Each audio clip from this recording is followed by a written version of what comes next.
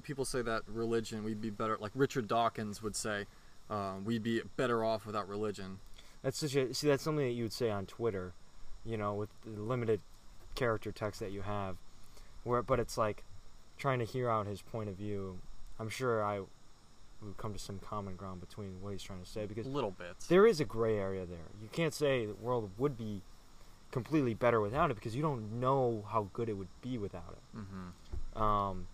And then, being here and trying to defend religion, it's like, well, how do you know that, the world would be worse without it? So I definitely think, like, I try to, I know what you mean, man. I've seen with people, like, I try to also communicate similar ideas that, like, although, I may not be the most religious person, I try to become familiarized with some level of religious text and ideologies. Just become familiarized with it. It's important shit, man. Not to devote myself to it. Yeah, no, I don't... Devote myself to it. I wouldn't want to do that either. I mean, like... To blindly agree with some certain principle that you don't fully understand. Mm-hmm. Back when I was first, exploring religions, again, I was thinking, like, I'm not going to be able to be a Buddhist if I don't agree with every single thing in here. And eventually I learned that, like, a true Buddhist or, a true awakened person would, agree with what they want to agree with. And I agree with the Bible. I agree with the message that it has. I don't believe that Jesus turned water into wine and he, put fish in all the nets for all the fishermen and those, magical stories. What I do believe is the archetypes. There's a story in the Bible that I read recently I wanted to tell on this podcast. It's it relates to what Jordan Peterson says about saving your father from the belly of the whale.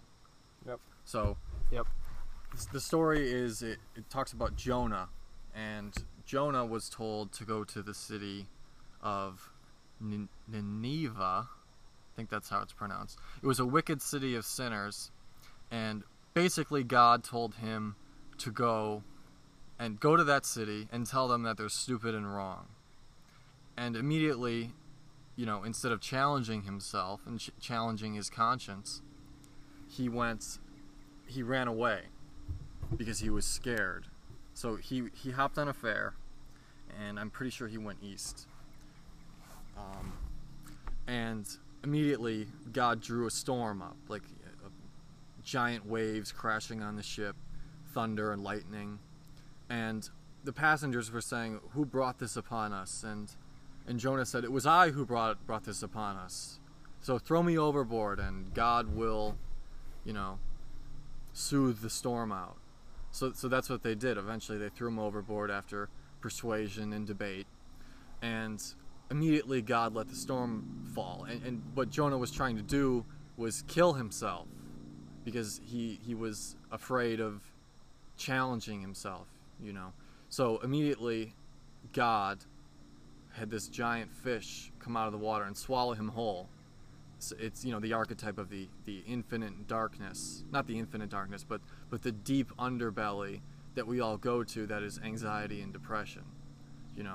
So Jonah was thinking to himself the same way that Geppetto was thinking in the belly of Monstro in Pinocchio, that, like, maybe I made the wrong choice. Maybe I can be better. And he said, "God, I will go to the wicked city of sinners, and tell them that they're stupid and wrong." So he spit him out, and he went to the city. And I mean, the story, it's a long story, but that's the bare bones of it. And you can see this archetype in so many things. You can see it in Pinocchio, as has been mentioned, and you can see it in Star Wars as well. You can see it in Return of the Jedi entirely, because you have Luke Skywalker, and I was even talking with DJ about this idea, and DJ said, DJ is a line cook where we work, and DJ said that All Luke did to save his father was cry like a little bitch when Palpatine was, hitting him with the lightning. Okay. Have you seen this movie? Yeah, of course. Yeah, Okay. yeah. I remember that's at the end. Yeah, the And- throne room fight. Yeah, Yeah. but you know what I'm talking about, don't you? Yeah, and then Darth Vader, throws Palpatine into the The abyss. the reactor. Yeah, into the abyss. Actually, pretty Yeah. much. And somehow he survives later on in the story, which is why it's don't kind even talk which is about why that. the story's ruined. Oh my god, it's not ruined to me. I mean, like in the I don't care about any of that shit. yeah. But no, dude, I never understood that story. Star Wars? No, the story of Jonah, as good as you just explained it. And I kind of understood that your anxieties trap you in a place where Motionlessness. Yeah, you're just static. You're not improving. You've almost reached such a low that you have to get out of you have to get out of it. And this is what you're talking about now is exactly what happened to Yoda and Obi-Wan. The prequels aside, like pretend the prequels didn't exist. Okay. But you'd have to imagine that Obi-Wan and Yoda saw what Anakin became, and were afraid of that because he was a mass murderer. He partook in genocide of the Jedi. So like. Whenever Luke says to Obi-Wan, "I can't kill my own father," then Obi-Wan is just wallowing in defeat, like saying like the Emperor has already won, so there's nothing really we can do now. So Yoda and Obi-Wan, it's clear that they want him to kill Vader, his father, and Luke, even though he's never even known his father, like ever, it was revealed to him in such a traumatic moment after he cut off his hand. Even though he hasn't known his father, Luke surrendered to him on Endor. And Right. in that scene, it's shown that Luke accepts that he's his father. And Luke is very mature, and he's something that a lot of people should pine to be. And when he's talking to Vader, Vader says, "It's too late for me, my son." And he's basically saying it's too late for me to change. It's too late for me to be better than myself. And eventually they get to the throne room, and the sword fight is between Vader and Luke, but the real fucking fight is between Vader and himself. Well, that is very close, and from that interpretation, that's right as well. But it's really between Luke and Palpatine, which is also between Luke and his father, that family dynamic, and his father's demons. So you are right. So, and the fight immediately begins as soon as they step onto the platform where the Emperor is sitting. They're having this these little insult ego war between each other, saying your friends can't Right. reach us here. Right. The little evil banter. But skip to the end of the fight, or not skip to the end of the fight. I'm sorry. Throughout the fight, Luke is conflicted. He's going through the motions of reason and intuition. And the intuition is this primal rage against his father that a lot of us have, because our father won't change. When he kicks Vader down the stairs, he says, "I will not fight you. I am tired of this fighting. I just want to help you." And Vader, because he's toying with Luke the entire fight, he feels like he can crush him, but he hasn't realized that Luke has become a more mature, intuitive person. Right. He's no longer naive. He feels like he really can change his father and bring him to the light.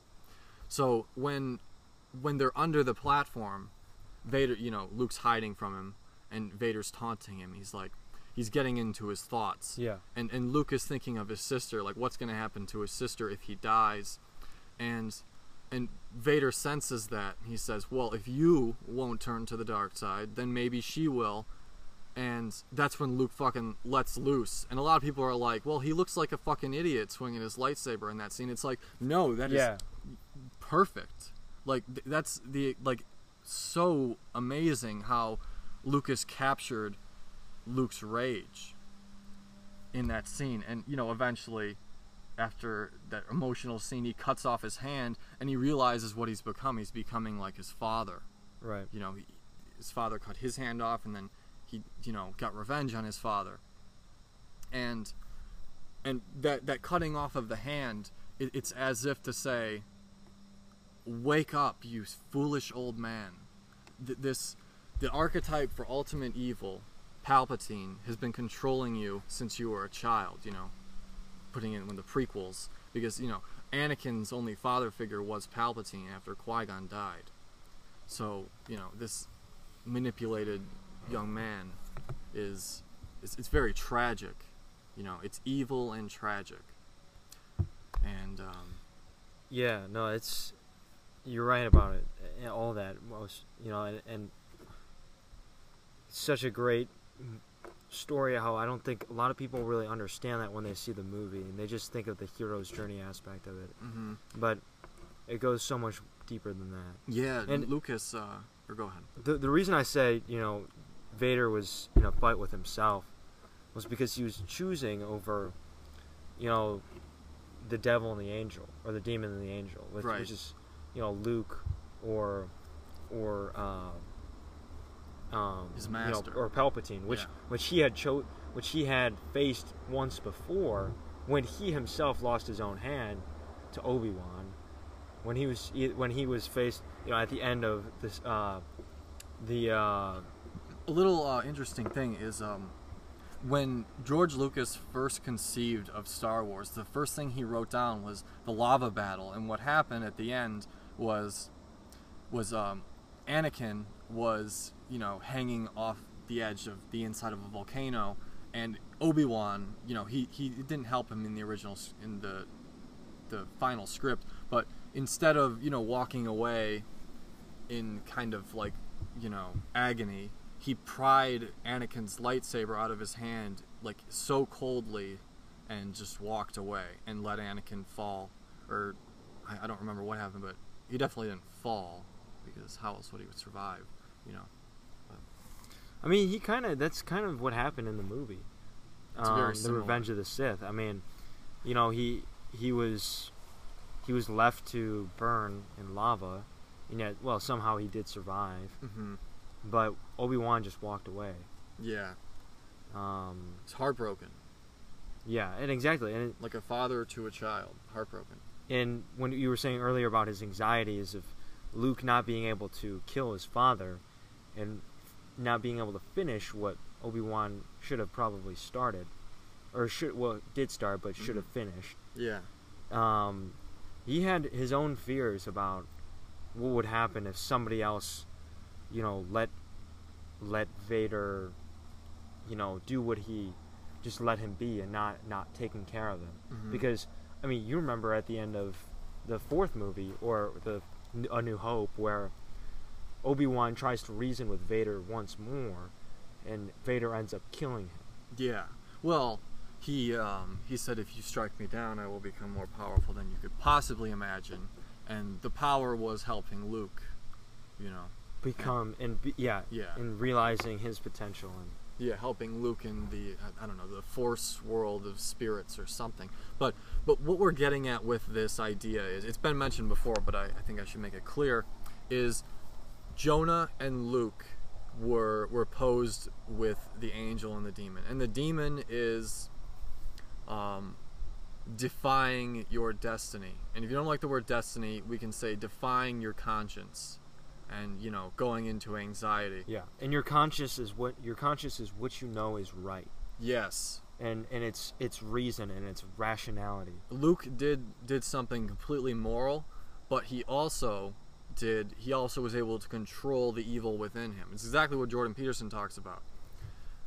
You know, he almost killed his father, but in the end, he put himself in a vulnerable position, you know, after once again saying, I will not fight, you know, and then Palpatine nearly kills him, but then Vader sees what's really going on. There's someone that really cares about him, and it's been, like, you can get into legends and canon, but we're going to stay in the fucking movies, alright? In a way, Luke rescues his father from the abyss. Yes. And brings him back to life. Mm-hmm. And, well, it's kind of ironic because he ends up dying, but he dies in peace. No, that's okay, because if you remember, after he saves Vader, and Vader saves himself, first I need to mention this, is if Luke would have killed the Emperor, himself, then Vader would not have been able to release his demons. Vader had to be the one to do it. Exactly. Because Vader was controlled by the Emperor. Yes, Vader needed the motivation to do it, and he eventually did. And what you were saying earlier, cut to when he took his mask off, when Luke took his mask off, he says, Vader asks him to do it, and he says, but you'll die. And Vader says, nothing can stop that now. It's like when you face your demons, it's not really true in all people, but sometimes people unlock the ability to face death and accept it. And that's exactly what Vader did, because he died a peaceful death, as you said. Exactly. He just wanted to look at his son with his own eyes. In a new light, as a new man. Yes. As the man that he once was. And there's something that I always stand by Star Wars. People can be like, oh, it's fucking nerdy, it's the nerdiest thing ever, and it really kind of is if you look at it on the surface. But George Lucas studied psychology, mythology, biblical archetypes, and he did it so well that it's enough to make you cry, man. Like that end of that movie is so moving.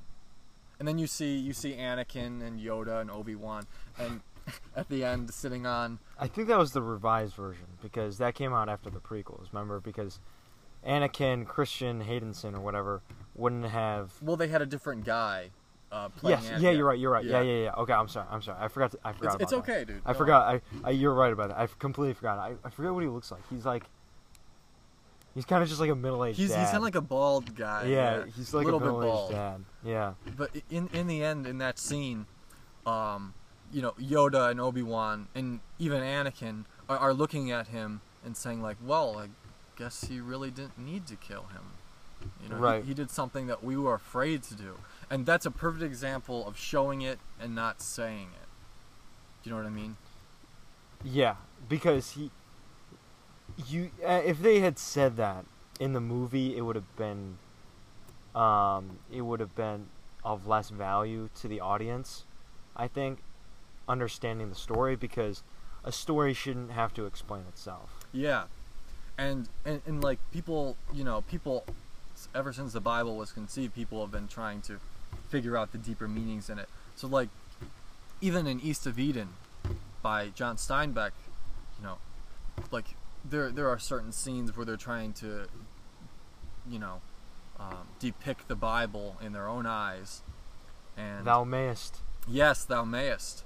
Thou mayest is it means you may triumph over sin, and this is exactly what Jonah did. You have the opportunity. Yes, you always have the opportunity. I forget which version of the Bible that's in. It might be in the King James version. Wasn't it in Hebrew? Yes, it was. It was the Hebrew version of the Bible. Because the Hebrew word timshel means thou mayest. Yes, timshel, yes. And the word thou mayest comes from the Cain and Abel story, where Cain kills his brother Abel, because he's jealous of his brother because God liked his sacrifice more than him. Exactly, yeah.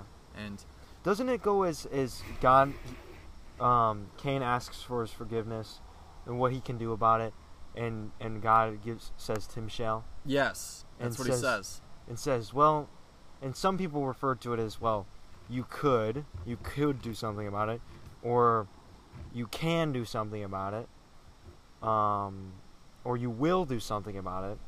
But the actual translation that they figured out towards the end of the book, spoilers, the East of Eden. Yeah, well, it's thou mayest. Mm-hmm. Thou may do, is allowed to do it, like thou may. Mm-hmm. and that was a pretty central theme to the book. Yeah, you have to fight, even if you're in an oppressive government. You have the free will. The potential is within all people to do what they want. And I don't know if Cain eventually did that when he was sent to the land of Nod. That's where God sent him after he killed his brother. But you always have the option to do better.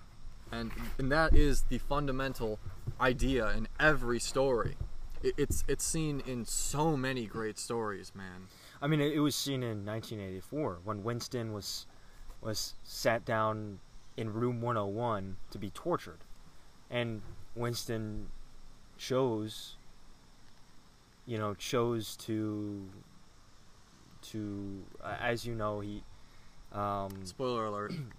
Right, he gave up and said that, don't torture me, torture the one that I love most, which was his kind of lover. And what happened in that scene is while they were torturing him, the final torture method they used was his biggest fear, rats. His biggest anxiety, rats, which he was never able to overcome. And was it rats? Yeah, it was rats. Okay. Yeah, they had a cage of rats that they would have put on his head, and he would have died from it. And weren't they gonna light a fire on the other end of the cage, and then the rats would dig through his stomach? Something like that. Yeah. No, it wasn't through his stomach. It was on his head. Oh, it was through his head. But yeah, okay. They would somehow or another just get the rats to eat him, and they're carnivorous, you know, and that was his biggest fear. And he said, no.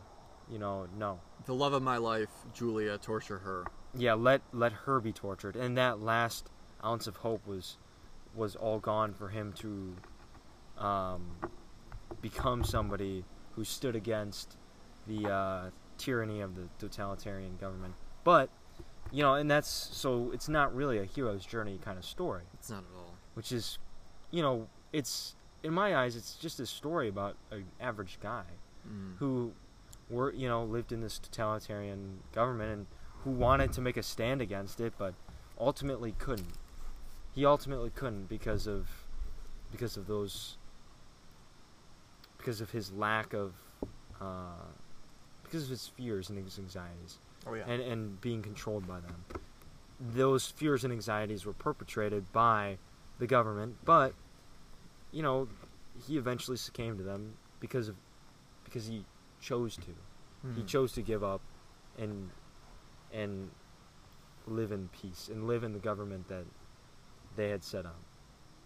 But I really want to mention how this can apply, how all of what we've talked about can apply, if anybody's having at least a little bit of trouble trying to understand, but how it could apply to everyday life and the individual, and how facing any anxiety, no matter how big or small it is, can be making how should you say a this? Pretty bad impact on your mental state. Yes, your mental state and being controlled by those fears. And I've always, I'm a teenager.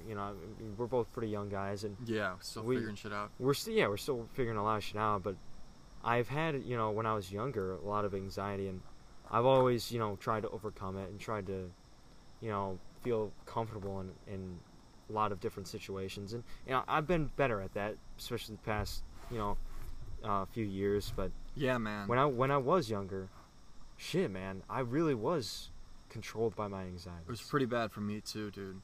Like, if I compare myself to 2 years ago, I was pretty fucking anxious, man. Still am, but it was really bad then. Yeah, and it controls you in such a way that you freeze up. Mm-hmm. You freeze up at a situation, and you have no room to grow, and thus you atrophy. It's like what Yoda said, man. He said something along the lines of, if you don't face your fears, forever will they dominate your destiny. They'll dominate your conscience. Right. Right, and you're letting those anxieties dominate you, and your anxieties are irrational. It's your monkey brain talking to you, you know. But your conscious brain knows what it's doing. I mean, any anxiety, whether it's, you know, a fear to fail a test that in the long run doesn't actually have such a huge impact on the way your life is going, but Yeah. you're afraid to face the immediate impact. Mm-hmm. You know, a lot of people face social anxiety, and, you know, the fear of, you know, social, you know, because we are social animals, and our monkey brain tells us that, you know, being social is very good for our survival. I do believe it is. And Yeah, we need to be.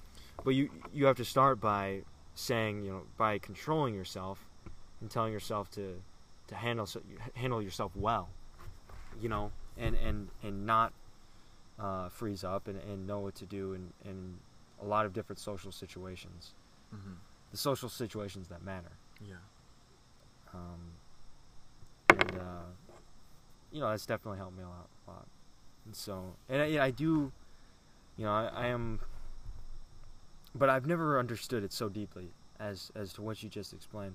After what this, Well, the best way to, like, what Jordan Peterson said is, what we're talking about is archetypes in the unconscious, and this is something that Carl Jung studied. He was a pupil of Sigmund Freud, and Jordan Peterson said the best way to understand types of people like this and their studies is through narratives, like The Lion King, Star Wars, Pinocchio, any great Disney movie. You know, like I haven't seen Frozen, but I'm almost positive that it goes against like these human archetypes and these examples of human behavior. So I just say I'm with Jordan on this. That movie is appalling, and it is fucking stupid.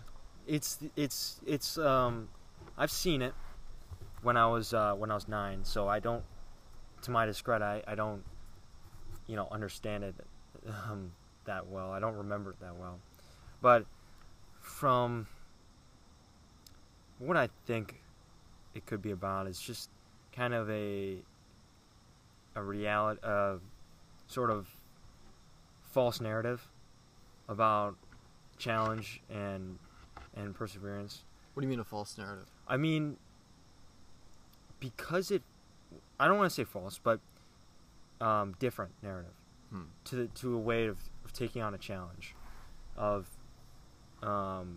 persevering through one.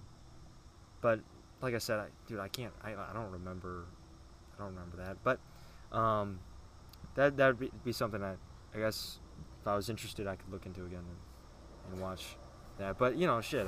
What you should watch is The Lion King, because that is incredible, man. I watched it recently on. Thank God for Disney Plus, dude. All the good stuff in one spot. Yeah, for the most part. But not every Disney movie's on there. Yeah, which is unfortunate. Mm-hmm. Well, when I watched The Lion King again after, you know, like 15 years. Yeah, sure. Yeah. I liked it a lot. It's one of my favorites now. You know, Simba is just this little naive young boy, and eventually, you know, just to skip through the movie, he meets Timon and Pumbaa, these two heretics, or not heretics. What was the philosophy of Epicurus? Hedonism. They were hedonists, only, you know, taking part in pleasure. They were living in an Eden, just eating bugs, and whatever they could find, and it was fucking paradise for them. Trying to get as euphoric as they can. Yeah, and that's Eden. That's Eden for like Adam and Eve. That story. Like living in the Garden of Eden and living off the fruit and being freeloader and shit like that. Yeah, and Jordan Peterson says this as well, where there is a time for that in your life. Not their age though. There's a time where you can be Peter Pan and have all these like imaginations and be childish, but what I'm saying is you need to give yourself a challenge, and that's exactly what Nala does, his childhood friend in The Lion King, when Nala is telling him that he's a fool, and he is a fool because he's avoiding his problems, just like you know, just like those two. forget their called. Simba and Y- or no, not- Timon and yeah, Pumbaa. exactly. Yeah, Yeah. just like them. Yeah, you know, Hakuna Matata, no worries. And that quote has, you know, it has merit, but you need to have some worry. You need to have people depending on you. You need to help people. And what Nala does is basically call him an idiot without calling him an idiot. You know, the kingdom has been taken over by a psychopathic tyrant. His older brother, or not his older brother, his uncle Scar, and if you remember from the movie, the shaman has a vision, the baboon. Yeah. And if you don't know what a shaman is, I advise you look that up. It's just like a spiritual kind of leader. Yeah, look, it's like a precursor to cognitive behavioral therapy, which is talk therapy. And the shaman comes around and basically puts Simba through a psychedelic trip in some kind of way where he's seeing his faults, and he's seeing that he needs to overcome the tyranny of himself, which is, that sounds stupid. He needs to overcome the tyranny of Scar and free his people. Yeah. Free his friends. And he eventually does that. And that also shows that, well, you know, Jordan Peterson said that, I mean, this is a little off topic, but it does relate to The Lion King, about how, you know, Simba has to rise up to the place of his father, right? Mm-hmm. And when his father dies, there is a time where he has to grow up, you know, in his father's stead, and he does think about his father and compare himself to the great man he was, but his ultimate challenge is taking down Scar, or is facing Scar. Mm-hmm. But at the end of the movie, obviously Simba replaces his father. Yes. And he himself becomes a man, where... and he is a child, which is in The Lion King 2, which I've never seen. Oh, okay. But that's something that Jordan Peterson relates to, being the taking care of yourself Mm-hmm. and being ready for when your father dies. Yes. And the best way to take care of yourself, as has been the fundamental principle we're talking about, or one of them, is being able to be moral as well as being evil, but being able to control that evil, because you can't win a battle, you can't win a war by being completely moral, because then that'll just be exploited. Any kind of battle, any kind of challenge. Yes, and Simba's father, Mufasa, was exactly that. He, you know, you see him as this well-postured lion, this well-postured man, who is very friendly with everyone, but he's very direct and he's very stern as well. And he has the ability to, yeah, especially when Simba runs away. Yeah. And in the beginning of the film, but he is like that, even though he can destroy or defeat anybody there in any kind of fight. Mm-hmm. You know, and where that means something in their world, it's you know, that's the kind of thing that's important, and he's able to do that. But he wasn't able to defeat Scar. And I don't know Right. if you know this, but the way that like these really moralistic and good governments fall is by the king, Mufasa, forgetting by either repressing or suppressing the idea that the brother, Scar, which is the archetype for the tyranny of the state, will overthrow him eventually. And this is what happens when apprentices overthrow their masters in Star Wars. It happens all over narratives and stories. And it's the what idea happened. of betrayal Yeah. And power. the fall of the kingdom happens because the king forgets how to deal with the evil within it. And that also connects with being a leader, and no matter at what level you are at being a leader, earning leadership and maintaining it. It's in constant maintenance. You always have to be a leader, or else, the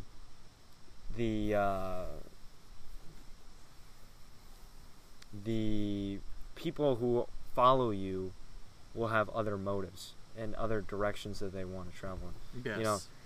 And that's why it's so admirable to be a good leader, and Mm-hmm. it's so intoxicating that's a wrong word. It's so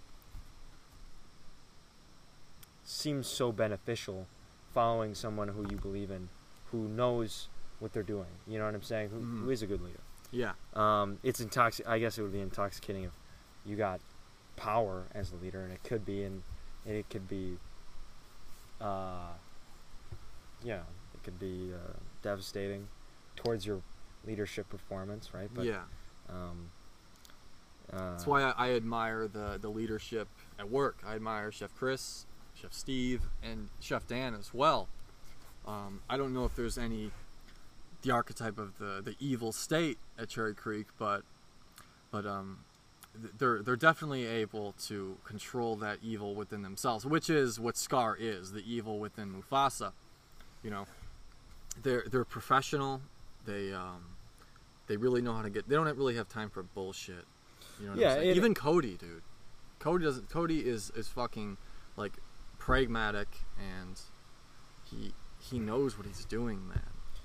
Yeah, I will give him that as well. He's his job he's very competent with, and he's very follows the rules very well and gets his stuff done. He knows what he's doing so well that he has the skill of directing people and telling them what to do. Right, and again, it's hard to learn leadership in that, just being competent and knowing what you're doing doesn't often mean you will be a good leader. And some leaders throughout history often don't even know what they're doing. Yeah. You know what I'm saying? But they do have, some sort of goal that they're working towards on a grand scale. Yeah. But, either way, like we just wanted to mention that on such small scales, leadership can be valued. So we got, 4 minutes here? Yeah, we do. A little less than 4 minutes, so...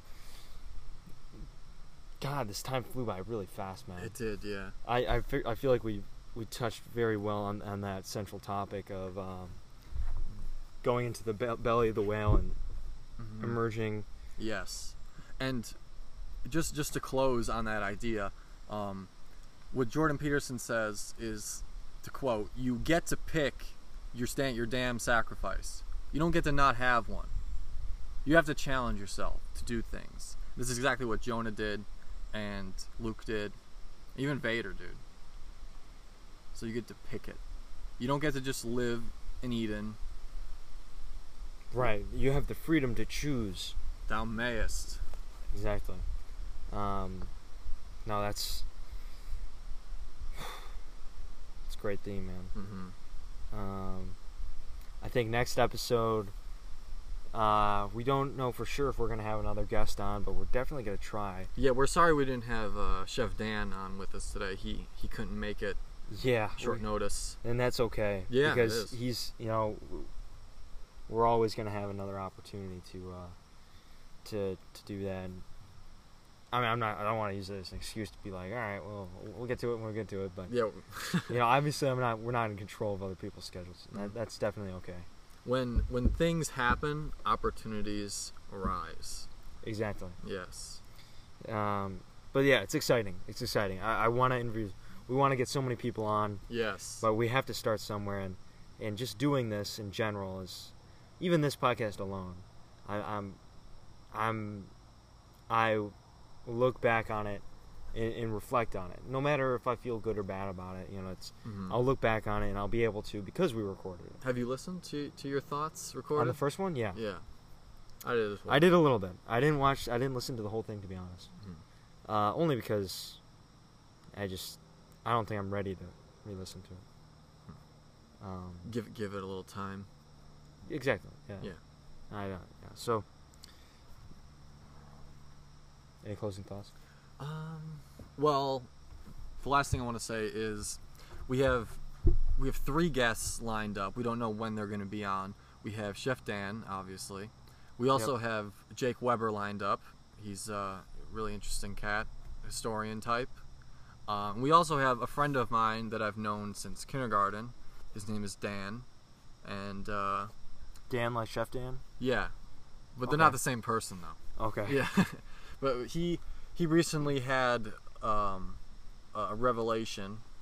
He was down in the dumps for a while, but now he's out and about, and he's doing shit, man. I'm proud of him. That's great. Yeah. I'd be actually interested to talk to him as well. Hell yeah. Okay. Well, we'll see you guys. Maybe later this week, next week. Yeah, we could do one this week, maybe. Yeah, we'll figure out a time. Yeah. All right. Well, tune in next time, y'all.